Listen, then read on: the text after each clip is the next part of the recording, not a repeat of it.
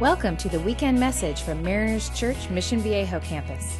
Whether you're listening across the street or across the globe, we hope you'll find encouragement for your daily life through this podcast. We're in the middle of a series on the book of Matthew. So if you have a Bible, turn to the book of Exodus. I love saying that. One of the annoying things, if you're new, one of the annoying things I do is I'm actually a fan of the Old Testament. It's almost like it's one story. It's almost like God wrote one story that spans the course of thousands of years. We're also big fans of sarcasm because that's exactly what we believe he did. What we do is Matthew, there are four biographers of Jesus, Matthew, Mark, Luke, and John. Matthew is Jewish, writing to Jewish people about a Jewish Messiah. Now, how many of you are Jewish? Right. How much background do you think we need to understand exactly what's going on? Lots. So what we usually do is we spend the first 15 or so minutes in the Old Testament because Matthew, more than any other biographer of Jesus, is concerned with showing us that Jesus is the fulfillment of all that Israel was, all that Israel was promised, that Jesus comes, in his words, as the son of David, the son of Abraham. The fulfillment of these epic promises given over hundreds of years in the Hebrew Scriptures to the Israelites. And so we have to start this morning, even before we get to Matthew, by rehearsing the story of Israel and their failures, because we just can't crash into Matthew and really get what he's doing unless you have that background, all right? So we're going to look at three passages in Exodus. Now, those silly Israelites, God delivers them with such great power out of slavery, and they just keep screwing up. If you and I saw the Red Sea parted, we would never doubt again, would we? If you and I saw these plagues delivered against the Egyptians while we were in slavery, we know that God's working on our behalf, we'd never doubt him again, would we? Right? We know that the people of God, this is the constant temptation. You see God do something great, you think, sweet, he's real, I'm his forever, and I'll never doubt him again. And then wouldn't you know it, things change, and we're back at that place of doubt and questioning.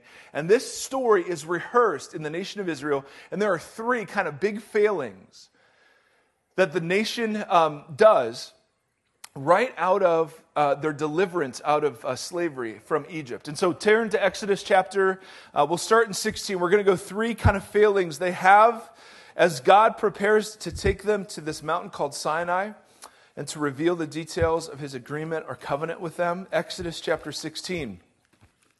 So they've just seen God do all of this miraculous stuff. They now find themselves in the wilderness. Chapter 16, verse 1. The whole Israelite community set out from Elim, I guess, and came to the desert of Sin, which was never a big tourist attraction back in the day, which is between Elim and Sinai, on the 15th day of the second month after they'd come out of Egypt. In the desert, the whole community grumbled against Moses and Aaron. Now, the word grumbled in Hebrew is a bit stronger than English translates. Grumble just sounds like, hey, we're just kind of bummed, we're having a bad day.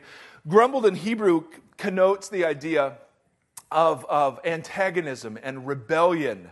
Like this is a simmering that's threatening to spill over, right? They're highly unhappy, and notice why. They say to Moses and Aaron, if only we had died by God's hand in Egypt. There we sat around pots of meat and ate all the food we wanted. Now, what they're choosing to forget here is that while they were in slavery, they were so numerous that the Egyptians commanded their firstborn be put to death. And they continually expected greater and greater production with less and less raw material. They were never given a day off. They were never given the opportunity to celebrate the true God. They forget all of this stuff, and what they're remembering out in the wilderness is we could eat all that we wanted. If only we had died by God's hand in Egypt, there we sat around pots of meat and ate all the food we wanted. But you, Moses and Aaron, have brought us into the desert to starve us to death. God said to Moses, I will rain down bread from heaven for you. The people are to go out each day and gather enough for that day. In this way, I will test them and see whether or not they follow my instructions. On the sixth day, they are to prepare what they bring in, and that is to be twice as much as they gather on the other days. And so this is the introduction of something called manna. Manna in Hebrew is, what is it?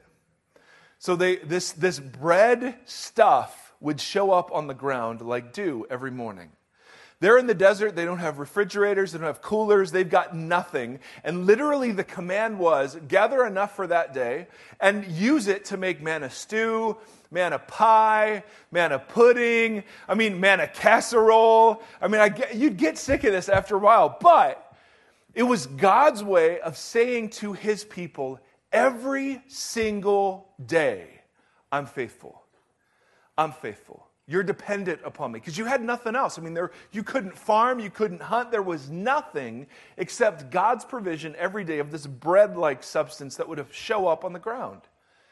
And on the sixth day, in preparation for the day of rest, they were to gather enough for 2 days. It was just this epic and beautiful picture of total dependence on God. Do you think the Israelites liked it so much? Not really, because it was dependent.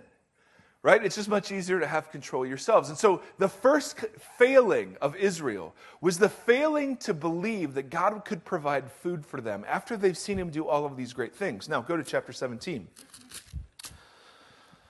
The second failing has to do with water. Verse 1.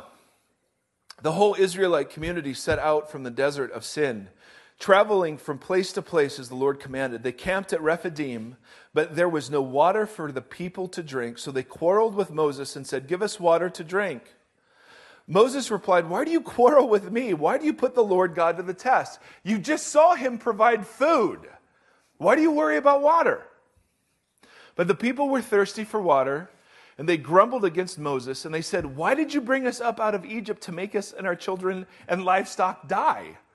Right? So the first accusation was, why did you deliver us if you're just going to kill us of hunger? And now it's, why did you deliver us if we're just going to die of thirst? Moses cried out to the Lord, what am I to do with these people? They are almost ready to put me to death. The Lord answered, go in front of the people, take with you some elders, and take in your hand the staff with which you struck the Nile, and go, and I will stand before you by the rock at Oreb. Strike the rock, and water will come out of it for the people to drink. So Moses did this in the sight of the elders of Israel, and he actually named the place Massah, which means quarreling, and Meribah, which means testing, because the Israelites quarreled and because they tested God, saying, hey, is God with us or not? So first failure has to do with believing that God could provide food. Second failure, with the belief that God actually could provide water. And so they tested God by demanding that God give them water. And it was a test to demonstrate that God was still with them, even after all that they had done. Now go to Exodus chapter 32. So God gets these people to a place called Mount Sinai, and there he reveals himself on top of this mountain. And it's a pretty intense picture we're given.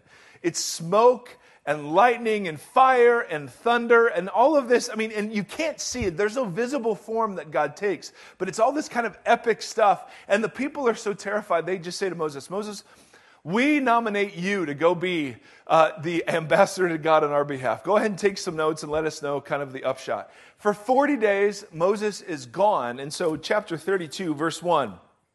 When the people saw that Moses was so long in coming down from the mountain, they gathered around Aaron, who was the other leader.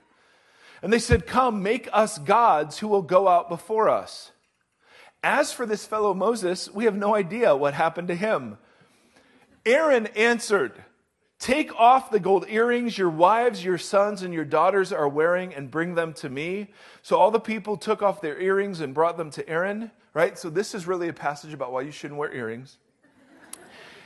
He took what was handed him and made it into an idol cast in the shape of a calf, fashioning it with a tool. They said then to everybody, these are your gods, Israel, who brought you up out of Egypt. Now think about what has happened. God delivers them. He parts the Red Sea. The Egyptian armies toast behind them. He's going to take them to the promised land. They're out in the wilderness. And immediately they say, but we don't have food. Why didn't you just put us to death back there? Why do we have to go hungry? He provides manna. But we don't have water. Why don't you just put us to death back there? How are we going to drink anything? He provides water from this rock. Then they actually go to the place where God intended them to be. Moses goes up, but he's gone for so long, and this freaky, smoke-filled, lightning, thunder, fire mountaintop thing just isn't quite understandable enough. And so they look around, and the other nations of that region worshipped a fertility god in the shape of a calf. And they said, well, let's do that. That's a bit easier to understand and manage. So everyone contributes some earrings. They make an idol in the shape of a calf and then say, these are the gods that brought us out of Egypt. Now, God is quite upset by this development. And what happens next, well, I'll summarize the story. God disciplines his people. He finally gets them out of Mount Sinai, and he takes them to this land he'd promised. They stand at the very edge of this promised land, ready to go in. And they send some spies to check it out. Some of the spies come back and say, dude, there's no way we can take these guys. There's no way. Even though God had said, hey, I'm with you, I'll do the heavy lifting. There's no way we can do it. And so God disciplines them by saying, well, if you guys won't go in trusting that I'm with you, then we'll spend the next 40 years back out in the wilderness wandering around until that generation dies off. They come back again to the promised land with a new generation of Israel, and now Moses stands before them, reminding them of all the screw-ups of their forefathers and all the lessons they should have learned. Go to the book of Deuteronomy. Flip over a couple to the right. Deuteronomy is Moses' sermon to the people. Deuteronomy 6. To the people of God. Are you guys out there? Are you tracking with this? I know we're out in the wilderness of the Bible right now. Maybe you think the wilderness is just a metaphor for how you're feeling right now. Relevance is 20 minutes from this point. Deuteronomy chapter 6. This is Moses' sermon, a summary of the law to God's people, reminding them when they get into the promised land, don't forget the lessons you learned in the wilderness. Go to chapter 6, verse 10. When the Lord your God brings you into the land he swore to your fathers, to Abraham and Isaac and Jacob to give you, a land with large flourishing cities which you did not build, houses filled with all kinds of good things that you did not provide, wells that you did not dig, and vineyards and olive groves that you did not plant, then when you eat and are satisfied, be careful not to forget the Lord your God who brought you out of Egypt. Fear the Lord your God and serve him only.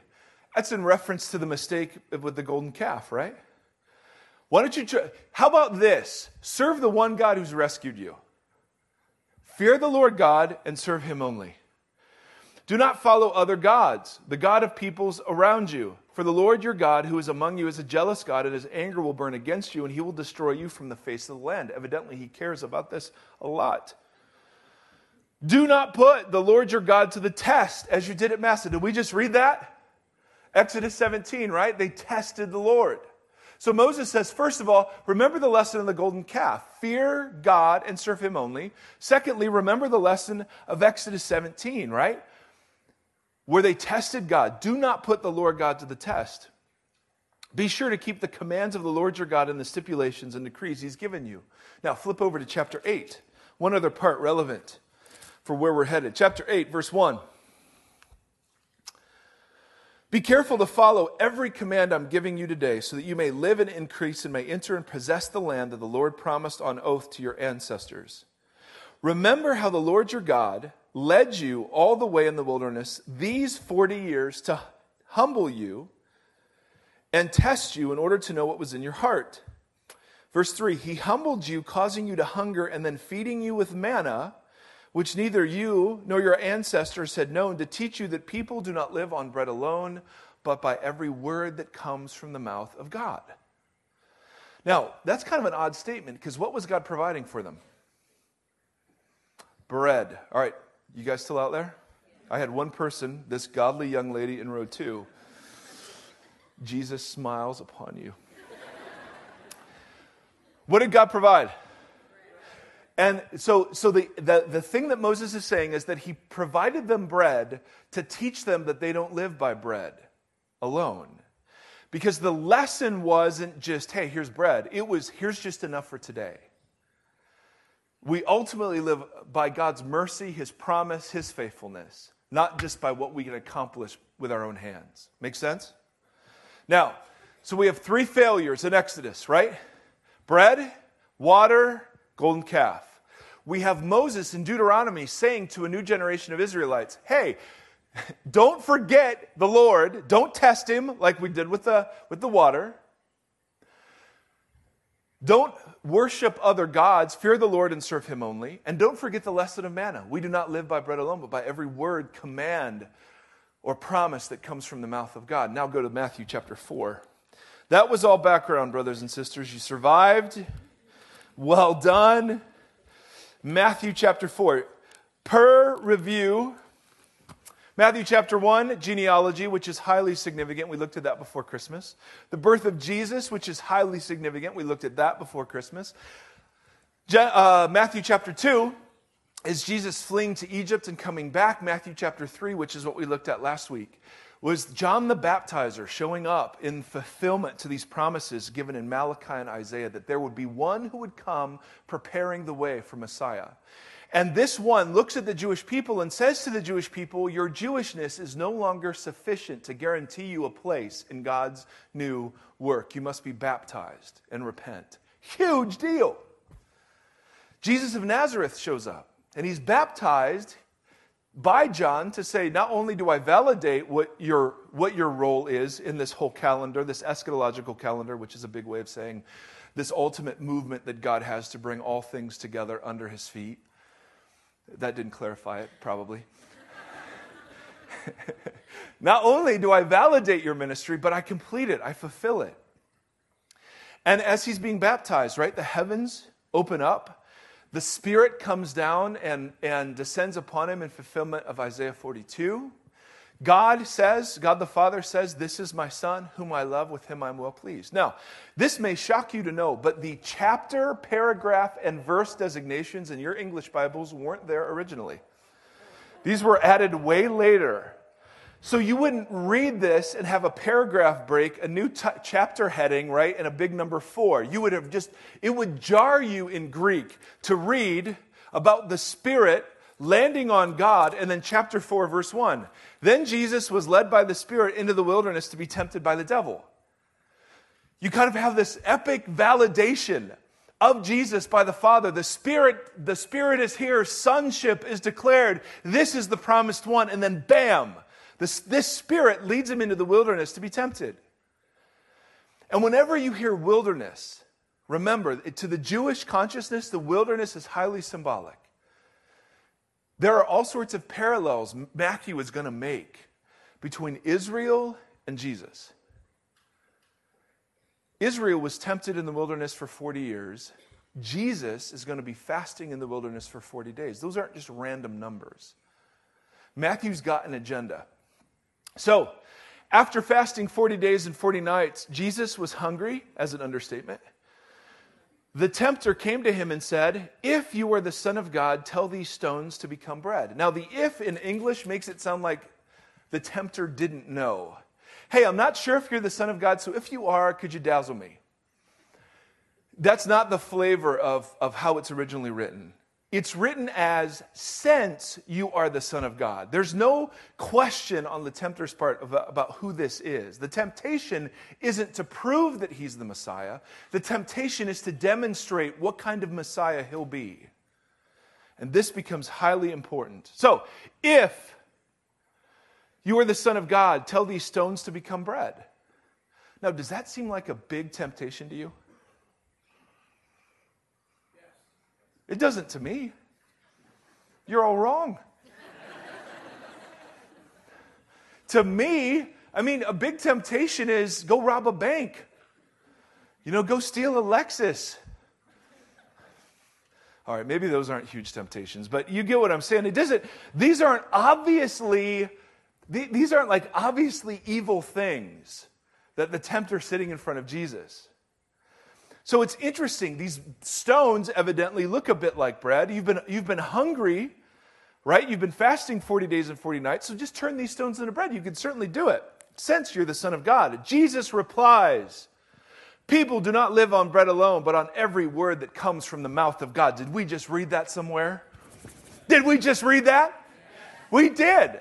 Exodus, right? Chapter 16. Bread. God, we don't believe you'll come through. Why don't you just kill us now? Where's food going to come from? I will give you bread, God says. Manna.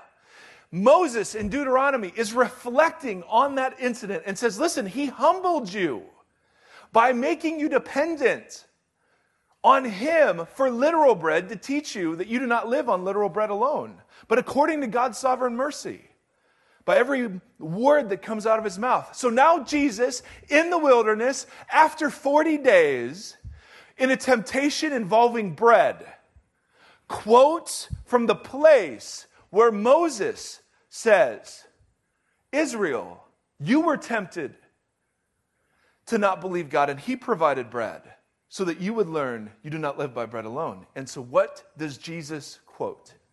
That same verse. Fascinating. Second temptation. Then the devil took him to the holy city, Jerusalem, and had him stand on the highest point of the temple. Since you are the Son of God, throw yourself off. And then the devil quotes the Bible at him. Now, if you're going to get into a kung fu Bible match with anybody, the last person you want to do that is Jesus of Nazareth. Would you agree? Now, anytime you read about devil, usually the people of God have one of two reactions. Either we obsess on this whole devil thing, and we see spiritual attack behind every lost parking space and every bad day. And I mean, seriously, right? Some of us, we just go a little too obsessive on this. Sometimes we just have a bad day. It's not spiritual attack, right? Sometimes. Now, because of the obsessive people, the rest of us go to an even worse extreme, which is just to pretend like none of it's real. I mean, we're scientific after all, right? This is so pre-modern. But putting faith in Jesus means, one of the things it means is beginning to see the world the way Jesus did. And for Jesus, very clearly part of the world was an antagonistic and personal embodiment of evil that opposes the work of God. And what's so interesting here is this personal embodiment of evil is quoting the Bible at Jesus. And the part he quotes is from Psalm 91, which is a promise that God will protect godly people. So here's the flavor of the temptation. Satan says, hey, dude, you're starving. I know you're hungry. Stones to bread. What do you think? Nope. I learned the lesson from Moses. We do not live by bread alone. Oh, really? So you're going to play the I trust God card. Fine. How about stand on top of the temple in Jerusalem and jump off? And then he quotes a passage that says God will protect you. Now, what does Jesus say? It is also written, do not put the Lord your God to the what? Test. Does that sound familiar? It's almost like this is one big story.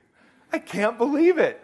So, Israel disobeyed by not trusting in the wilderness, and here is Jesus trusting God in the wilderness.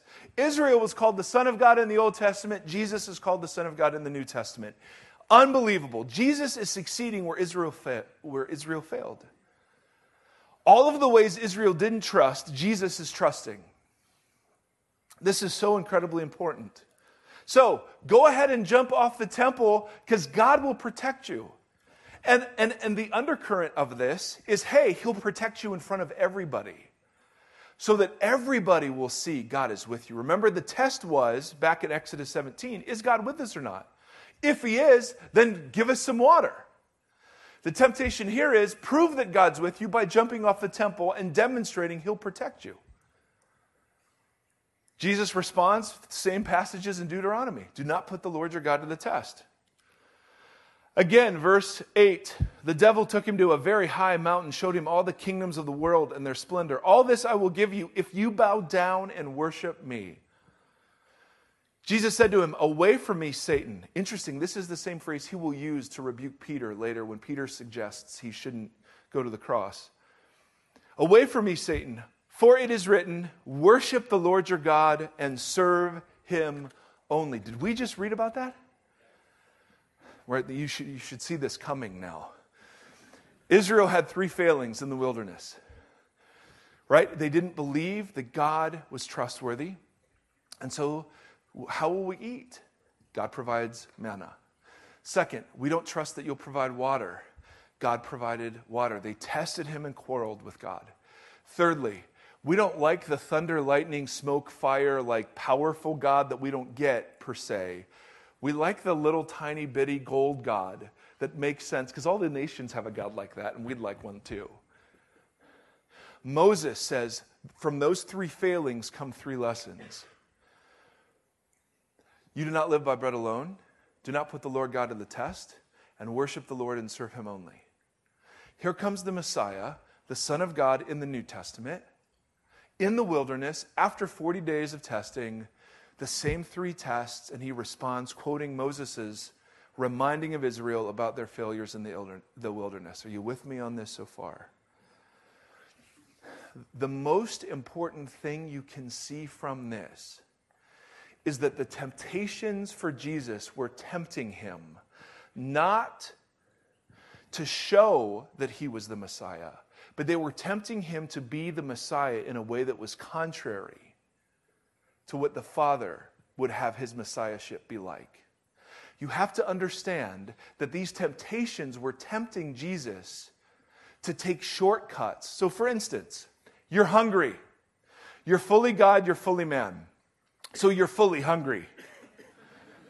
Right? And you have the power to feed yourself.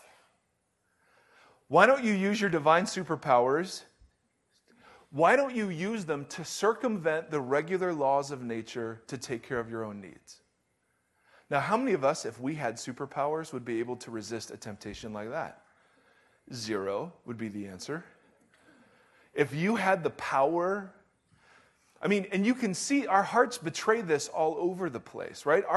The great American virtue in life is comfort, convenience, safety, security. And if I had it in my power to arrange that for myself, I'd do it. So the temptation for Jesus is to abandon trust in God. And you have to understand that the gospel writers make a huge deal out of Jesus saying, I only do what the Father says. I only go where the Father tells me. I only say what the Father tells me to say. That Jesus sets aside, he doesn't cease being God, but he sets aside all the prerogatives that were his as God to model full dependence on the Father. And this was the temptation for him to take matters into his own hands. Why trust that God will provide bread when I can provide it myself? That's the temptation. Or secondly, hey Jesus, demonstrate God's presence with you by jumping off the temple. Now you have to understand, when you read through the book of Matthew, constantly Jesus is being tested with this same test. Hey, give us a sign, the Pharisees were saying. If you're the Son of God, prove yourself. Even when he's on the cross, people will be saying to him, if you're really the Son of God, come on down from the cross. Jesus was constantly tempted to dazzle people into his kingdom. Jumping off the temple, being rescued by angels, would that constitute dazzling people? Absolutely. To the Jewish mind, there aren't many greater validators. Many greater validators. Sometimes sentences come out that I just have to reflect on their brilliance. There weren't many better ways to validate messiahship than this. And so the temptation was for Jesus to jump off, and it would have been a test of the Father, because the Father would have rescued him, and the issue wasn't would he, because of course he would, and of course he could. The issue was Jesus forcing the Father's hand. That was the issue. And then the third temptation is the most insidious of all. Because the promise is, I will give you the kingdoms of the world. Now, at the end of Matthew, the very last thing Jesus says is, all authority on heaven and on earth has been given to me. In other words, I have the kingdoms of the world. There were 2 ways to get there. One, bend the knee and worship somebody other than God. What did number 2 consist of? The cross, humiliation, suffering, mockery, desertion. In whatever deep sense, some sort of separation from the Father as the weight of all sin was put upon him. I mean, which would you pick? The kingdom without the cross or the kingdom through the cross? And this temptation doesn't leave Jesus, right? At the very last, he's crying out to God, God, if there's any other way, take this cup of suffering from me. But you know what? Whatever you will, I will do. These temptations concerned how Jesus would accomplish his messiahship. Would he use the ways of power, manipulation? Would he dazzle people? Would he control people? Would he give people no option but to believe? The temptations had to do with how Jesus would inaugurate the kingdom on earth.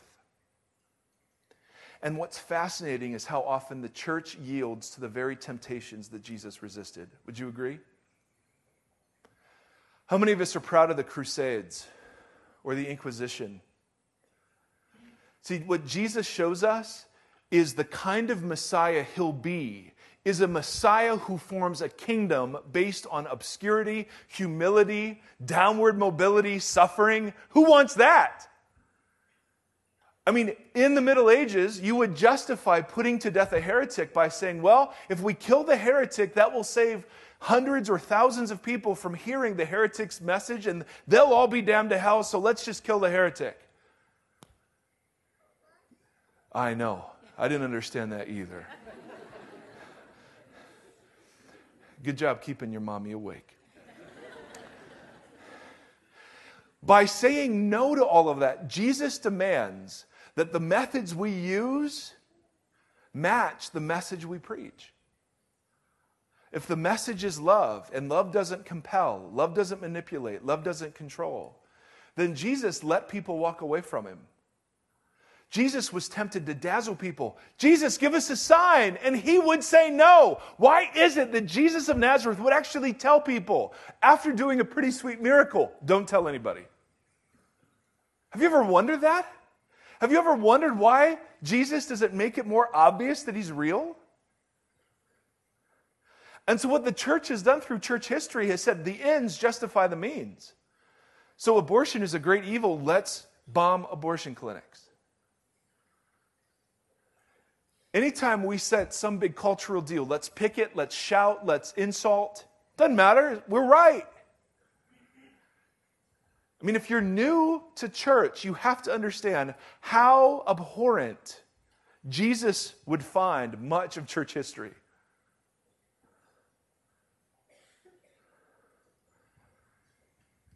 But it's not just the church that yields to the temptations that Jesus resisted, is it? How many times do I wish he would do something spectacular? How many times do I test him by saying, God, if you would do this, then? How many times do I want to take shortcuts? How many of us have loved ones that if there were a way to badger them or compel them or control them or to manipulate them into the kingdom, we would? Right? There's more than a few, I would bet. See, Jesus demonstrates a messiahship that forms a messianic community that isn't based around the values of the American dream. The American dream is upward mobility, what you can do yourself, all that you can accomplish for your name's sake. The gospel is surrender, it's humility, it's downward mobility. Its greatness is defined by servanthood. It's the first will be last, and you must die to live, and you must lose to gain. And we all give lip service to that until we're required to do it ourselves. And then I'd much rather have glory. I'd much rather have pride and exaltation of myself. See, this is good and bad news for us, brothers and sisters. Jesus refused. There's this great, phenomenal section of the Brothers Karamazov called the Grand Inquisitor.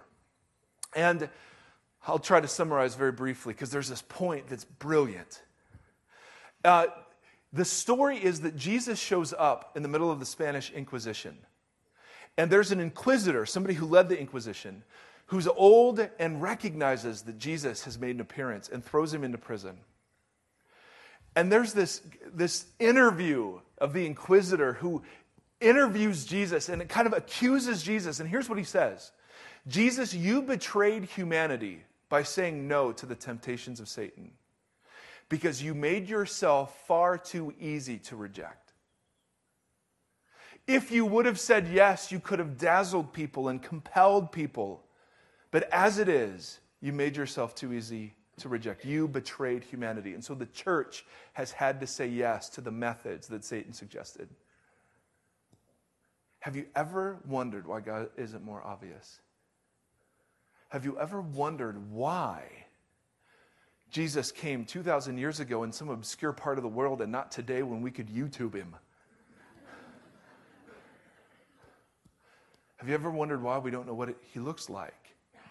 Have you ever wondered why? The shape of the kingdom of Jesus is the shape of his messiahship. Suffering, obscurity, humiliation.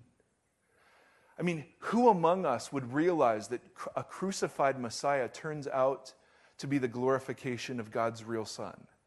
Who among us would have ever figured out that a peasant carpenter who never wrote a book, he never wrote a thesis, he didn't attract the best and the brightest of his day, he never traveled more than 30 miles from his home. I mean, who among us would have ever guessed that was God in human flesh, and thousands of years later, here we are, with his name on our lips. And so these temptations tell us so much about what God is like, right? I mean, first of all, you can be tempted and not sin. Isn't that good news? Temptation itself isn't sin. No, I need to hear that. Because I think if I'm even tempted to do something, I've already fallen. And the scriptures say that Jesus was tempted in every way, yet was without sin. So you can be tempted and not sin. That's awesome. Secondly, Jesus is the Son of God who succeeds where Israel had failed. And the reason that matters is because in deep New Testament teaching, you and I get credit for his righteousness. He took upon himself all of the sin and shame I received from him, all of the righteousness that he displayed on earth. It's crazy. But then thirdly, and most importantly, the temptations demonstrate once and for all what kind of Messiah Jesus would be like. And what kind of Messiah you and I say yes to. How often in America do we want the dazzling and the spectacular? How often do we put God to the test by saying, if you follow God, he'll make you wealthy and he'll make you healthy?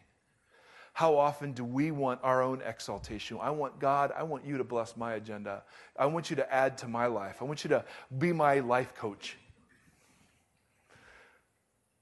Like he's some big motivational speaker. And how often does Jesus instead say, if you're going to follow me, you must take up your cross, deny yourself, and then come? This is what we've said yes to. And this, as it turns out, is where freedom is, and where joy is, and where he is. So, here's what I want you to do. Would you take everything off your laps? We're going to play a little game of participation. I know it's shocking, it's church. And we're going to ask you to do something. I want you to take one hand and have a closed fist, and one hand with an open hand. All right, like this. Let me see this right now. Okay? Thank you for being so enthusiastically participating. All right, everyone else is going, yeah, okay, I don't want to do this. This feels so new agey or something. I just want to sit passively and watch the paid professionals do this. Now, the reason we use our bodies to respond, right, is God is a God of props. He always uses physical things to embody spiritual reality. So an exercise like this is just a way to capture that. This is going to stand for something in your life that you hold on to that causes you to say yes to the temptations that Jesus resisted. I am sick of waiting for God to do this, and so I'm going to take it in my own hands. I don't have a job yet, and God keeps telling me to wait, and I don't want to wait. there's a diagnosis hanging over. I mean, whatever it is, it can be huge, it can be tiny. But this thing causes me to take shortcuts, to want to take control, and to rely on myself. This is the thing I want to grab a hold of. As I let go of this, that I can grab onto the opposite. So, for me personally, I'm a big fan of self-reliance. God helps those who help themselves, right? That's not in the Bible. Just so we're clear. And so I want to grab a hold and I want to work and strive, and I keep beating my head against God, who just keeps saying, no, nope, got something better, nope. I mean, I'm an idiot. I'm stubborn and I'm dumb and I keep going after it. So what's the invitation for me? To abandon self-reliance and to grab hold of surrender. That he is faithful and his timing is good timing. Because I have a tough time believing that. He always seems like he's late.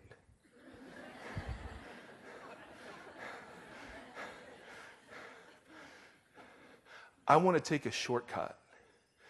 I know God wants that for me, and I want to take a shortcut.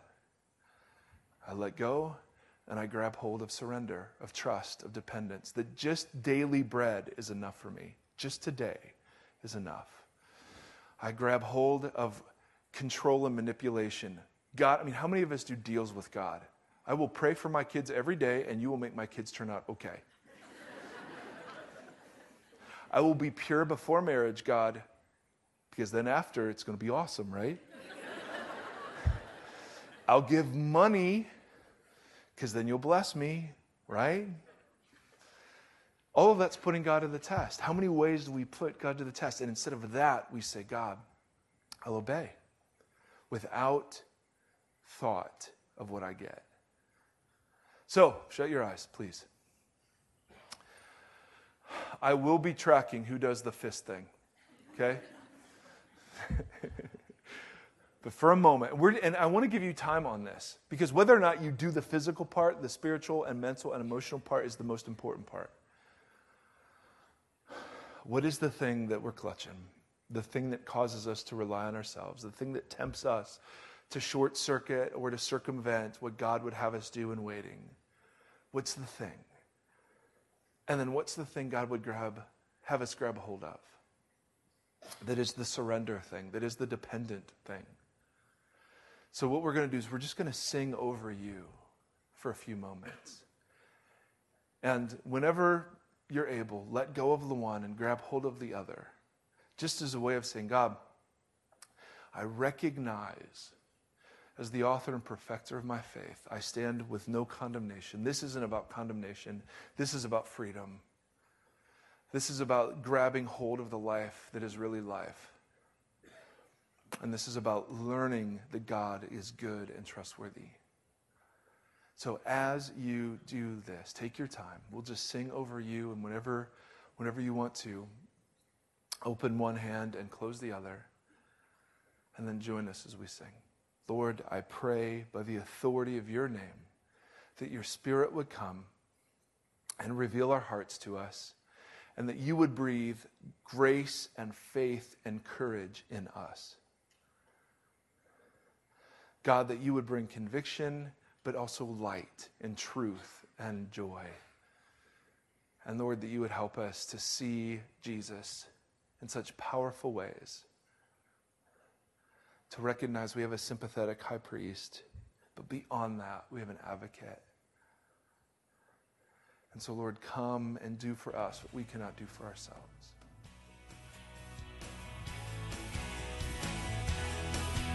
Thank you for listening to this podcast from Mariners Church Mission Viejo campus. For more information about Mariners, visit www.marinerschurch.org.